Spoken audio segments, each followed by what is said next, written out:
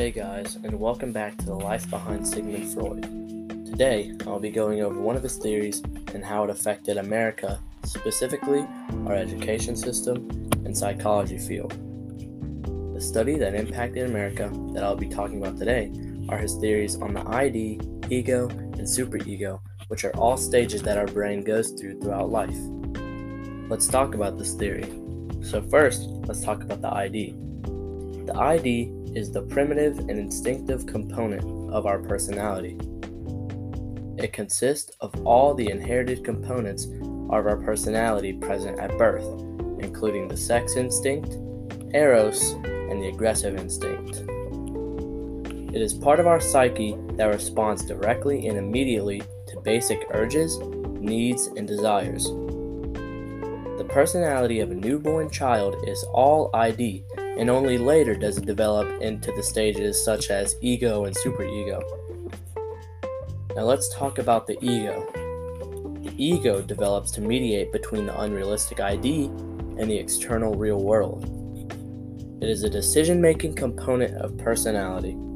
Ideally, the ego works by reason, whereas the ID is chaotic and unreasonable. It works out realistic ways to satisfy the ID's demands, often compromising or postponing satisfaction to deter from having negative consequences from society. In other words, the ego considers social realities and norms, etiquette and rules in society in order to keep the person from, having bad outcomes from doing whatever the ID wants them to do. Now lastly, let's talk about the superego.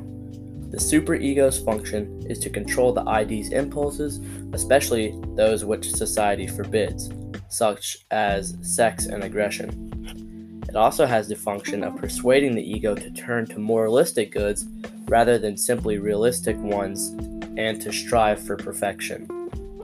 This part of the psyche is what makes you feel guilt, but also gives you an image in your head of what you are supposed to do to be a perfect person. It gives you career aspirations, how to treat people, and how to behave as a good member of society. So, I know that was a long explanation of the theory, but now I'm going to tell you how all of this stuff connects right back to America.